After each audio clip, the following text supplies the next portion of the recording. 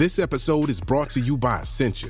A better you starts with better hydration. Essentia is on a mission to inspire people to do what matters most. Their proprietary ionization process transforms water from any source into ionized alkaline water, providing water that's 99.9% pure with a pH of 9.5 or higher.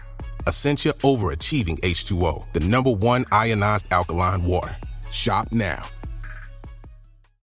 Mom deserves the best, and there's no better place to shop for Mother's Day than Whole Foods Market. They're your destination for unbeatable savings, from premium gifts to show-stopping flowers and irresistible desserts. Start by saving 33% with Prime on all body care and candles. Then get a 15-stem bunch of tulips for just $9.99 each with Prime. Round out Mom's menu with festive rosé, irresistible berry chantilly cake, and more special treats. Come celebrate Mother's Day at Whole Foods Market. Life is a highway, and on it there will be many chicken sandwiches. But there's only one McCrispy. So go ahead and hit the turn signal if you know about this juicy gem of a detour. This episode is brought to you by Dove. You use all the right skincare products for your face, but your body has been missing out. With new Dove Serum Body Wash, you can give your body the vitamin C glow it's been wanting, the hydration boost it's been craving, and the active skincare ingredients it deserves. It's time for your body care era. New Dove Serum Body Wash. Get Dove or get FOMO. Hello and welcome to the BBC Gardener's World magazine podcast, brought to you by the team here at the magazine. Join us as we chat all things gardening with the nation's favourite experts.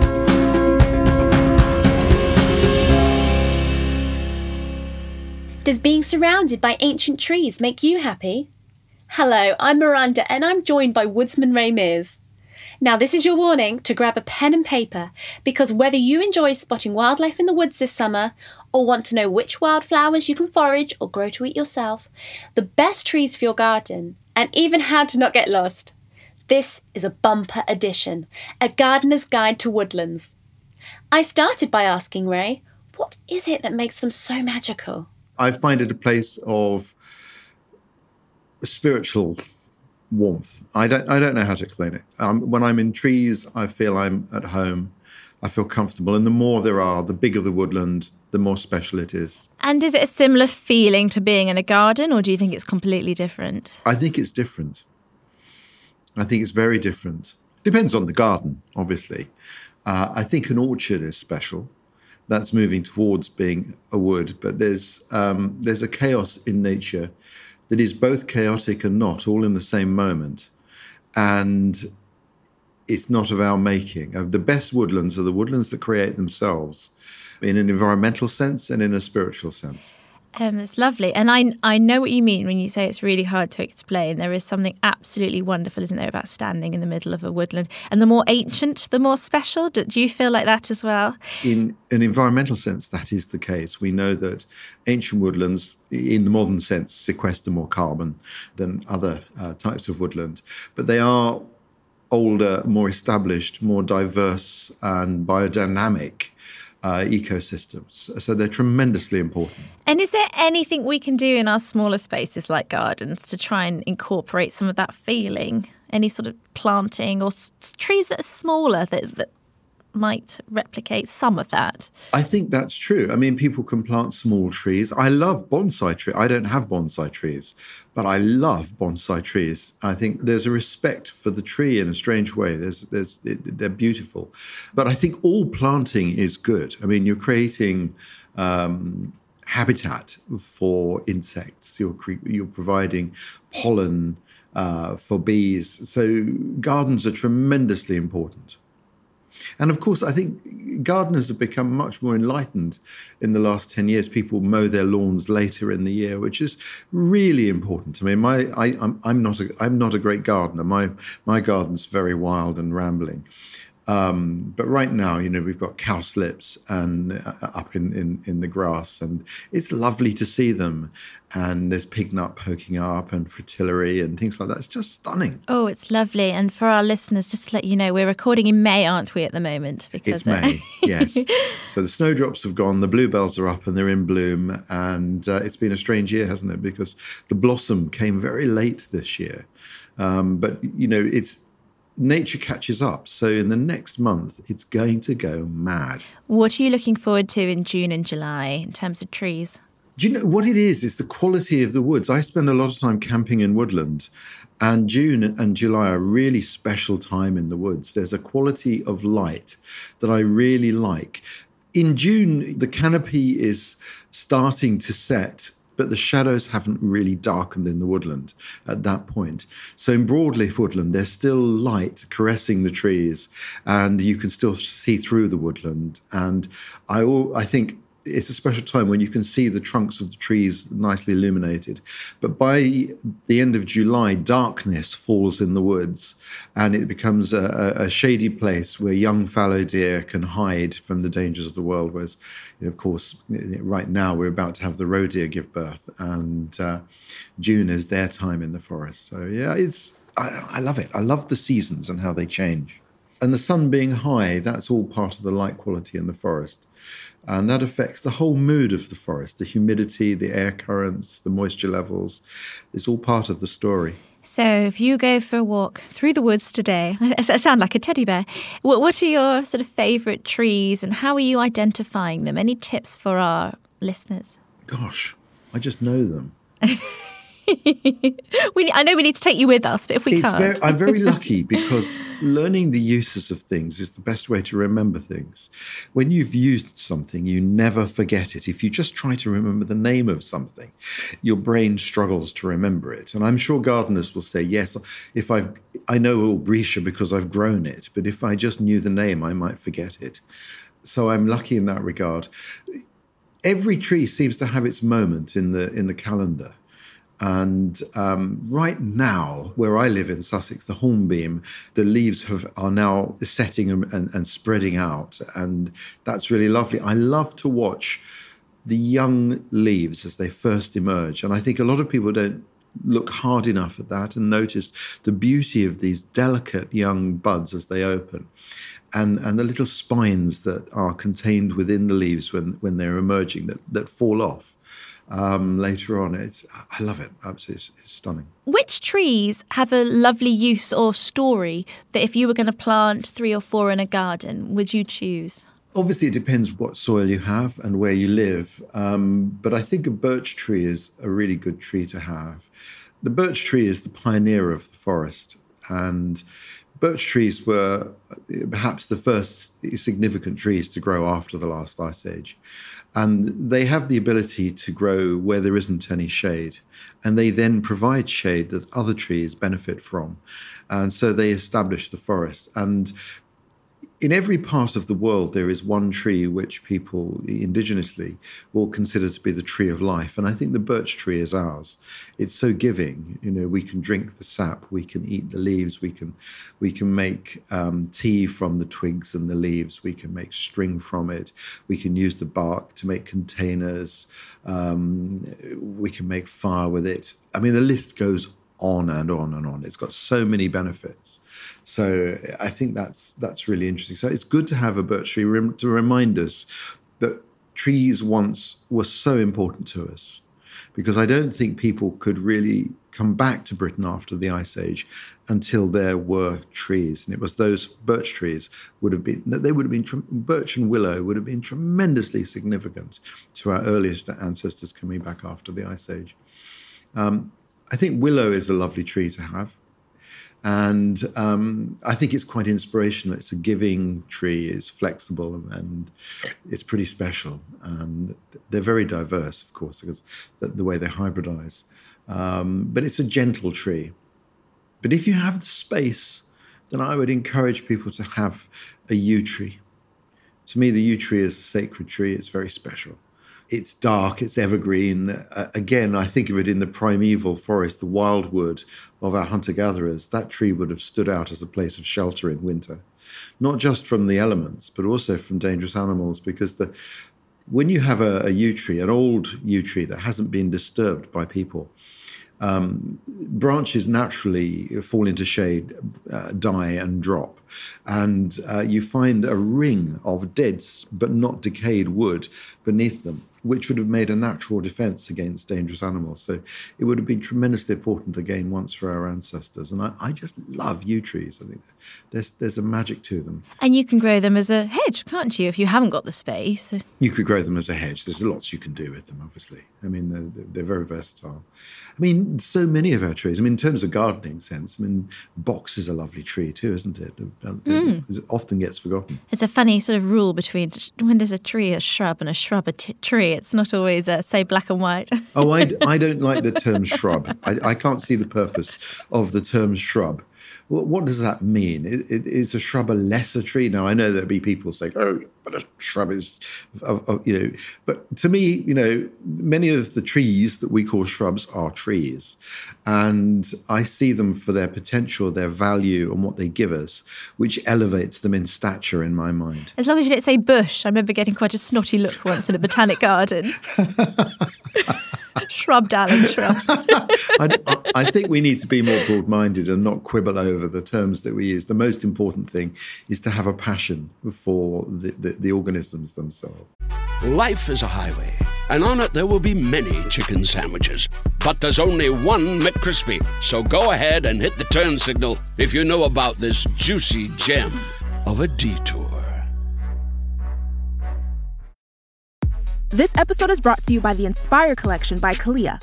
Just because you're working out doesn't mean you shouldn't look fabulous. The Inspire Collection by Kalia was designed with both style and performance in mind. It looks good, feels good, and stays put no matter how you move. And the collection has everything you need for a day at the gym. A support bra, crop tanks, bike shorts, amazing leggings, and more. It's their most versatile collection yet. Shop the Inspire Collection by Kalia now, exclusively at Dick's Sporting Goods. Look, Bumble knows you're exhausted by dating. All the, must not take yourself too seriously, and 6'1" since that matters. And what do I even say other than, hey? Well, that's why they're introducing an all-new Bumble, with exciting features to make compatibility easier, starting the chat better, and dating safer. They've changed, so you don't have to. Download the new Bumble now. And you've briefly mentioned edible plants. Now, I had to do a little bit of reading on this because I wasn't sure what the laws are on foraging. But according to the Woodland Trust, you're allowed to forage for personal use, so not for commercial use. And different sites do have different rules.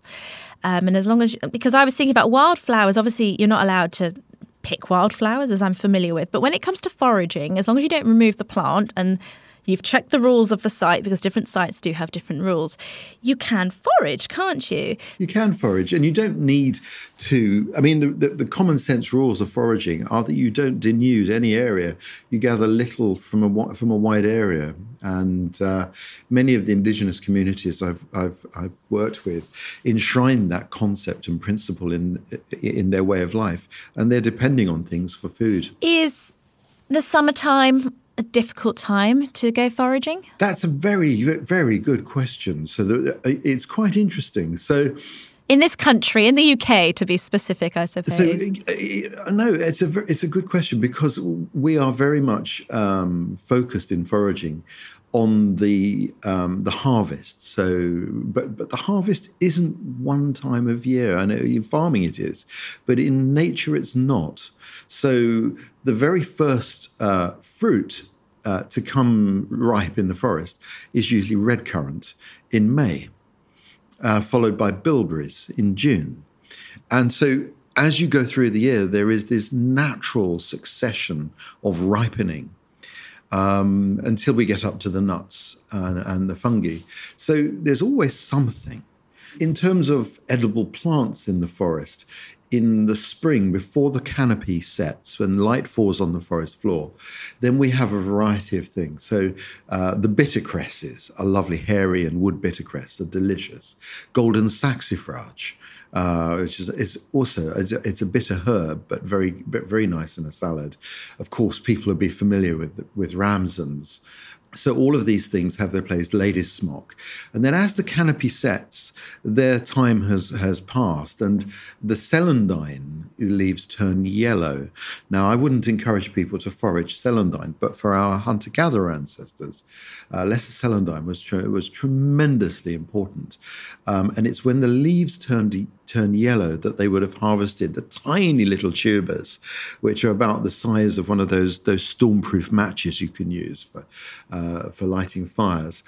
And they would have gathered those in huge quantities, but they have to be cooked before they can be eaten because they contain a toxin. But throughout the year, there were a succession of different foods that become available. And for me, the joy of each season is seeing the uniqueness of each season and what things ripen. Does something ripen prematurely or later? And many of the forest fruits hide in the shadows. I mean, gooseberries growing wild are very easily missed. Any tips for finding gooseberries? Are they in particular woodlands or particular areas? You very often find them in limestone, woodland on limestone. It's like anything in woodland, you have to walk slowly and allow things to reveal themselves to you. Normally, when you discover something like that in a piece of woodland, it takes you by surprise. And you may have walked past it many times without realizing it was there. It helps to learn to recognize the less familiar trees in the forest. There are certain trees that I think are really appreciated by people who love woodland. Guelder rose is an example. Many people wouldn't recognize Guelder rose, but I guess the classic is alder buckthorn. I mean, alder buckthorn can hide in the shadows. They're not very often numerous. But if you love your trees, you spot it straight off. And just to say, it goes without saying, you don't eat anything unless you're 100% sure what you're picking. Of course, right? you do have to be very careful. And in terms of foraging, I'm all in favour of people enjoying nature in that way. But I do notice that since it's become a thing on social media and the internet, there are sites encouraging people to eat things which are perhaps not even edible. It's one of the problems with social media is that people want to stand out and be different from everybody else. And so sometimes they will make recommendations which are unwise. What would you recommend for people wanting to get into foraging? Is there a good place to look for reference? I think the best thing is to go out with a well recognized forager and don't try to learn it all at once. You do a few things at a time and go very slowly and get to know things extremely well. I mean, I think that's the key. I mean, one of the great problems with fungi, when people poison themselves with fungi, it's normally always a fungus that's been misidentified as the chanterelle.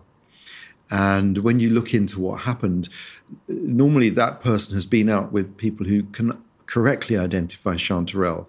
But when they are shown a chanterelle, they don't pay carefully enough attention and then make the mistake of eating a webcap, a Courtinaria species, which are very dangerous in error. And actually, to a mycologist, they're massively different. If you don't look carefully, you can miss the key features. It's complicated. What would be one of those key features? And please don't use this as a guide for your mushrooms, but just out of interest, what would be something to remember? Well, for chanterelle, you've got an apricot scent to start with. And the gills look like they're very rounded and less blade-like, and they run down the stem, and the stem breaks in a certain way. When you snap it, it's a subtle thing. It's not fibrous and stringy when you break it. Of course, where they grow as well. So, but the only way to learn fungi, in truth, is to go out with a mycologist. Don't try and use an app.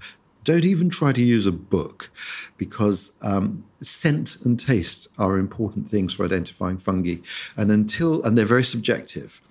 So when you go out with a mycologist and they say, this fungus tastes of radish, or this one tastes of cucumber, or this one smells of oil from a motor garage, and you smell it, you taste it in their company, then you can say, it doesn't taste like that to me, but I know what you mean.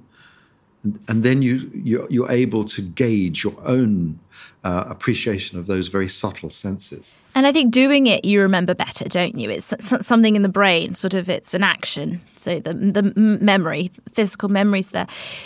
I love listening to you talking about the stems of mushrooms, the way they break and the roundness of the gills of the mushrooms. To me, those subtleties are what makes woodlands very magical. It's all those tiny differences, all the detail, I think. It's a huge scale, but those lovely little differences that sort of celebrate the seasonality. I mean, do you think that's something that you enjoy in a woodland? Yeah, to me, if you take an acre of grassland or an acre of woodland, the biodiversity in the woodland is massive because trees are like the alveoli of our lungs. The surface area and the habitat opportunities are massive.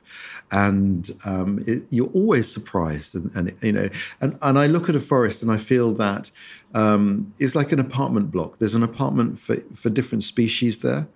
And some of them are seasonal. So in May, we get the nightingales come back and there's a space for them. And then a little later, we get the spotted flycatchers.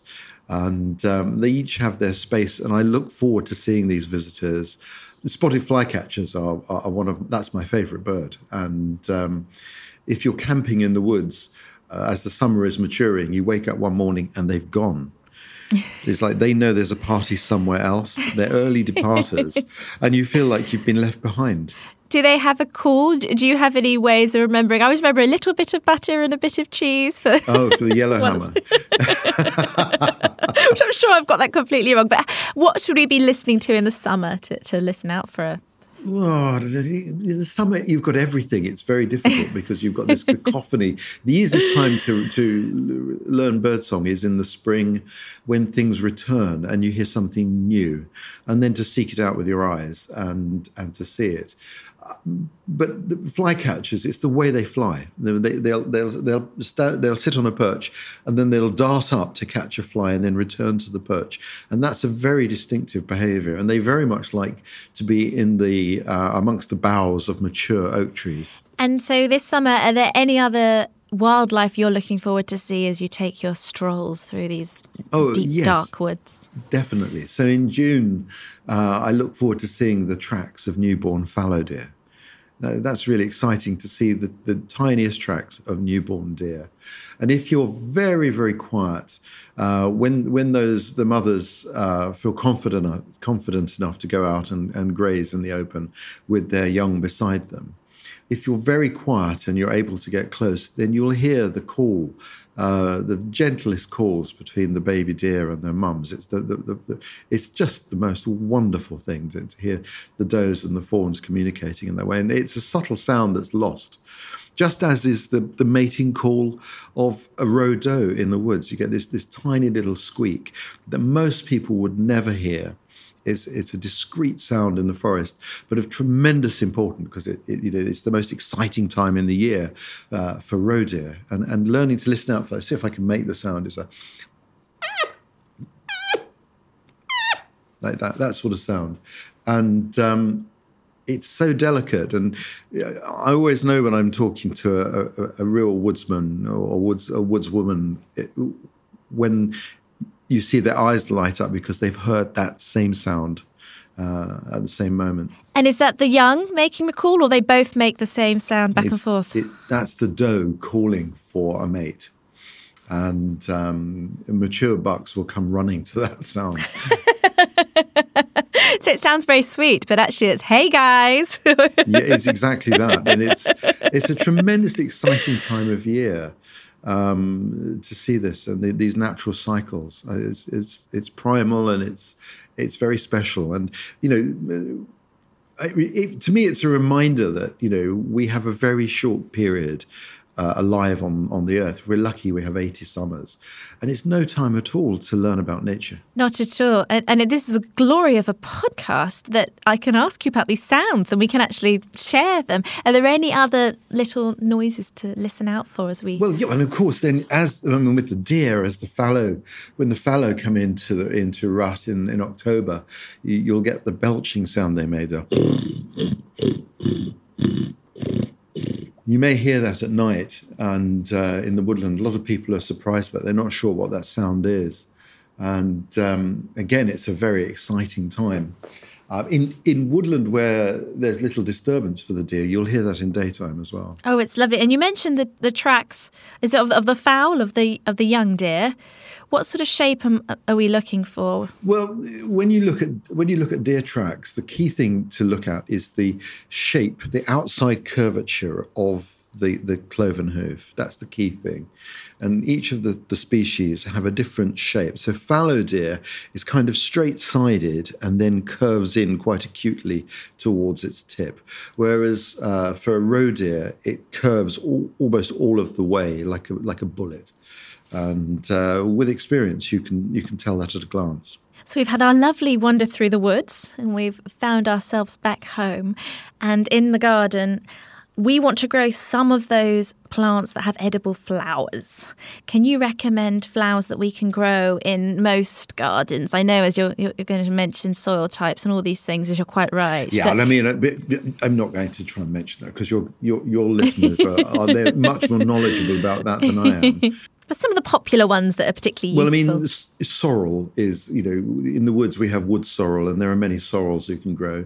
And the leaves of the sorrel taste of apple peel. And just a few in salad, really lift it. I think the one of the nicest ways to use edible plants is to use them very, very subtly within a salad, not to look for the bulk, but for the nuance. And bittercress is probably a weed that most of your gardeners don't want to see growing in their flower pots. But to me, that's one of our very best wild plants. And when it starts to come into flower, if you trim the flowers away, it will continue to grow, but it doesn't flower. Not flowering reduces the bitterness of the plant. So that's really good. Another plant that people is often considered a weed is, of course, fat hen, any of the chenopods. So good King Henry and goosefoot. These are wonderful. And the only reason they're not sold in greengrocers, I suspect, is that they wilt as soon as you trim them. But they're as good as spinach. And one of the ways that I really like to use those is to add those to an omelette. And it's absolutely delicious and very, very good for you as well. Incredibly nutritious. The obvious plant to have in any garden is an area where you have nettles, stinging nettles. Try to have nettles growing in a shady place. They're very good habitat for a range of microfauna which will help protect your plants. And every garden should have a wild patch. Nettle, people know about nettle tea, but nettle soup is wonderful. And what you're looking for are nettles that have no purple or reddish tinge to the stem. Whenever a plant grows, a lot of plants that grow in sunlight, direct sunlight, protect themselves by developing this pigment in the stems, which causes bitterness, a very strong bitterness in nettles. So having really green nettles, and again, if you keep trimming them back, they will be less bitter. And it's the topmost buds that you use. If you take those and you blanch them with a small amount of boiling water, that removes the stings. Then strain them, but retain the liquid and chop them up. Use that liquid as the base for a stock. You could then use vegetable stock or a meat stock, whichever you prefer, and recombine the chopped nettles into that, and then thicken it with some creme fraiche. That is a beautiful soup. Once you've seasoned it and serve it with a crusty homemade roll, you really can't go far wrong. I think I've made stingy nettle risotto once with I bet that would be with lovely. some friends. They're so undervalued. I did get stung, Saray, and it's embarrassing to admit this, but any tips for before the blanching, because you've still got to touch them before then, how can we help avoid getting stung? Why don't get stung? It's how you handle them. I know that sounds strange, but if you get used to handling nettles, and if you handle them boldly in the right way, if you're tentative, then you seem to get stung more. But of course, just put some gloves on. It's straightforward. I think I may have stung my tongue, but that's a blanching. That's properly blanching, do you think? If you blanch them, then you won't sting your tongue at all. Okay. In fact, you can take a nettle, you can take a mature nettle, and you can just wilt it in the flames of a fire, of a campfire, and then bite off the top. And you don't get stung. And it's delicious and very filling as well. Oh, brilliant. This is fantastic, because these are plants that we want to be growing for wildlife, and we want to be thinking, as you say, for having patches of our garden, not necessarily the whole garden, but areas that do have wildflowers growing. No, right? exactly, yeah. It's always good to have a little wild spot in a garden. I think that's tremendously important. And, what's the point of having a garden if you don't also enjoy the wildlife that it brings? I know that you like leaf tea. I'm quite keen to make some leaf tea. Are there any leaves in the summer we can pick? And should they be the young ones that we're looking for? Yeah, it's always best to use the young leaves for teas. And then you can either use them fresh or you can dry them.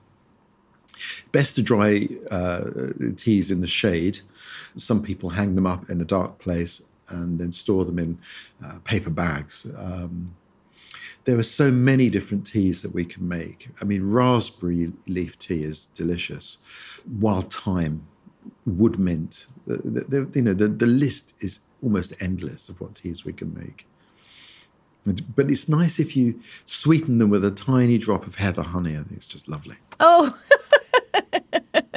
do you keep bees? No, I wish I did. I think bees are wonderful. They're the most magical. Of course, the gardener's best friend. And that was a lovely thing in the early part of lockdown, that first period in lockdown. The bees went crazy, didn't they? It was very special.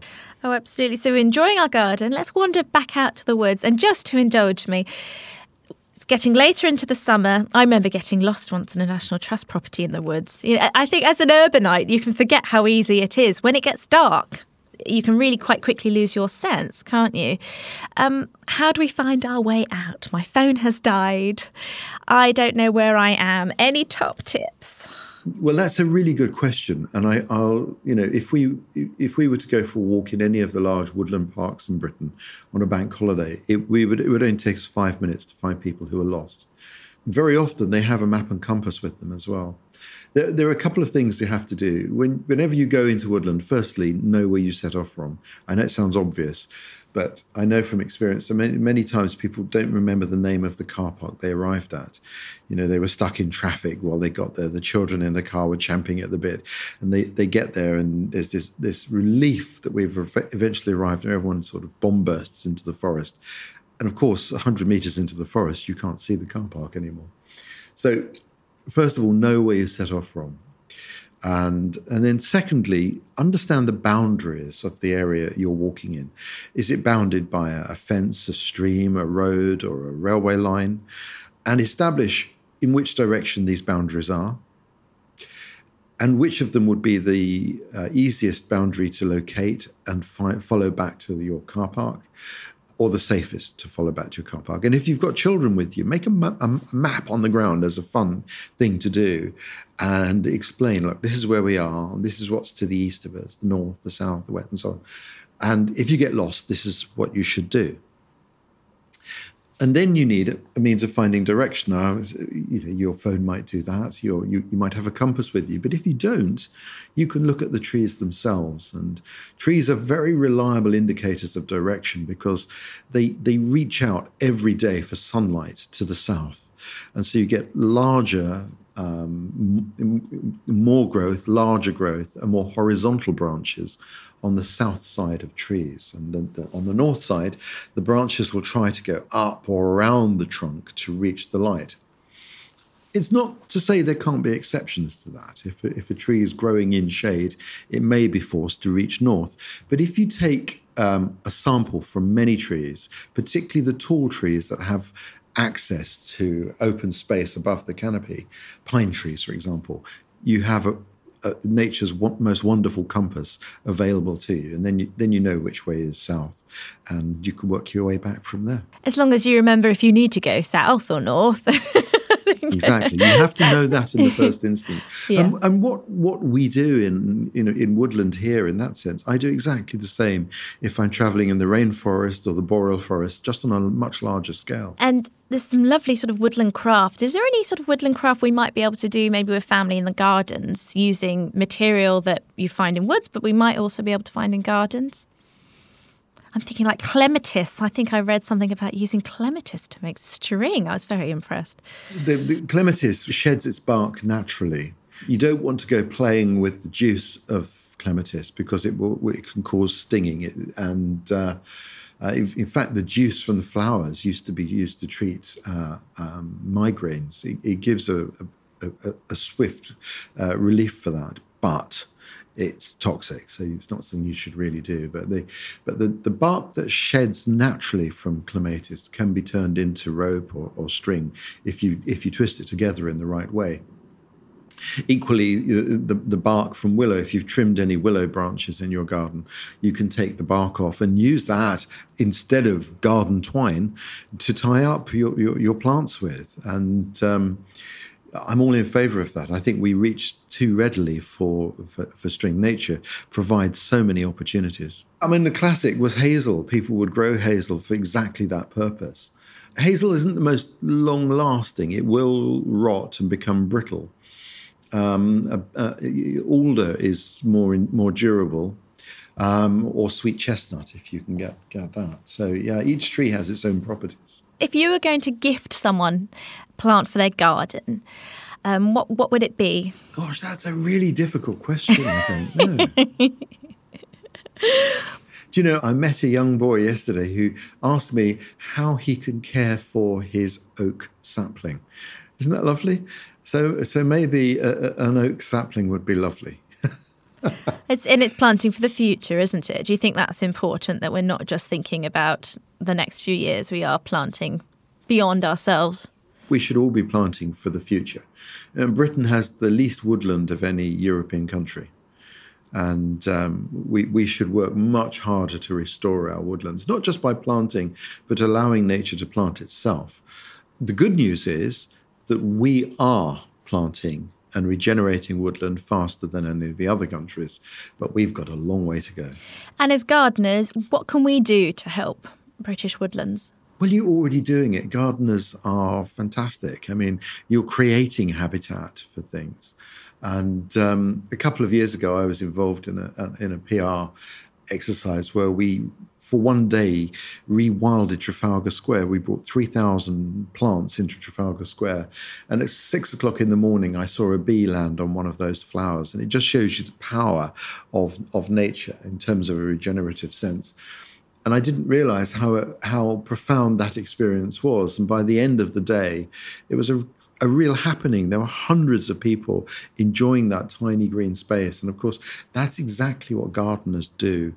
I think the importance of gardens is so easily misunderstood.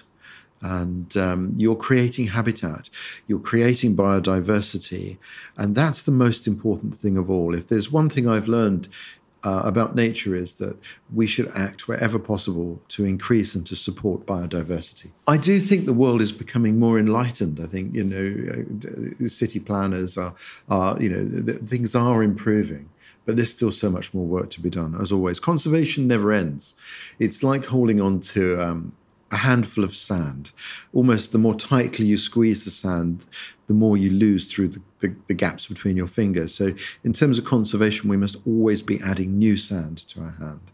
It's a job that will never be finished. And for those with children or who have friends with children or, have children around, what trees would be good to plant for swings and tree houses? Is this an odd question? But if you were hoping to that, so a good solid tree that might grow quickly, that'd be useful for playing with and encouraging kids outside, what would you recommend? I don't think any of the trees will grow fast enough. They will grow much slower than your children. But if you have trees in your garden, oak is a very good choice for a swing because the branches are so strong. They're like RSJs. They're like iron, and tree houses the same. You have to make best use of what you've got. You have to be careful of some trees. Beech trees are notorious for dropping their branches, so you never camp underneath a beech tree. You don't know when it'll drop a branch. And if you had 24 hours left on this planet, which woodland would you go to? Oh, ancient oak woodland. There's nothing. Any particular special. One? Any particular favourite? I couldn't say because everyone would go there. Yes, fair Very smart answer. Very smart answer. The worst thing that can happen, we can love trees to death. One of the things trees really don't like is trampling around their base because it compresses the soil and interferes with their roots. So it's very important when you visit places to tread very lightly. And some of those parts of Britain where we have magnificent trees, people do tread too often and too heavily around them. And ancient oaks, is that to do with them being hundreds of years old? Is that a shape thing? What draws you to ancient oaks? It's the ecosystem. Each species of tree has its own biological ecosystem. There are specific species of insects, fungi, and so on that are associated with those trees. And the oak is one of the most giving and supportive of all trees. And interestingly, human blood pressure drops better in oak woodland than in coniferous woodland. They're more beneficial for us. So there's some feeling that we have for trees. And that's not just because Christmas is really stressful. It's not because Christmas is really stressful. Oh God, I've got to pick a blooming Christmas tree. So we're having a lovely walk in the summer through the woods, and I think, oh my goodness, I've got Ray with me. What are we going to cook? We're camping. What are we going to grab for and cook that's around us?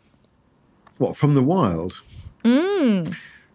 Well, I mean, if it's late in the summer, we might look for a crab apple and toast that over the fires. Or even if we have our eyes open, we might find a pear growing in the wild. There are places where there used to be cottages where the trees are still there, and there's nothing more magical. Sometimes these pears now are only diminutive in size, they're regressing, but they're absolutely delicious. And I think that's like finding pure treasure. And if not that, then obviously some of our edible fungi. I have a passion for fungi, and they're truly magnificent. Thanks for listening to the BBC Gardener's World magazine podcast. Subscribe now wherever you get your podcasts and never miss an episode. If you've enjoyed this episode, please tell others about it and rate us in your podcast provider app.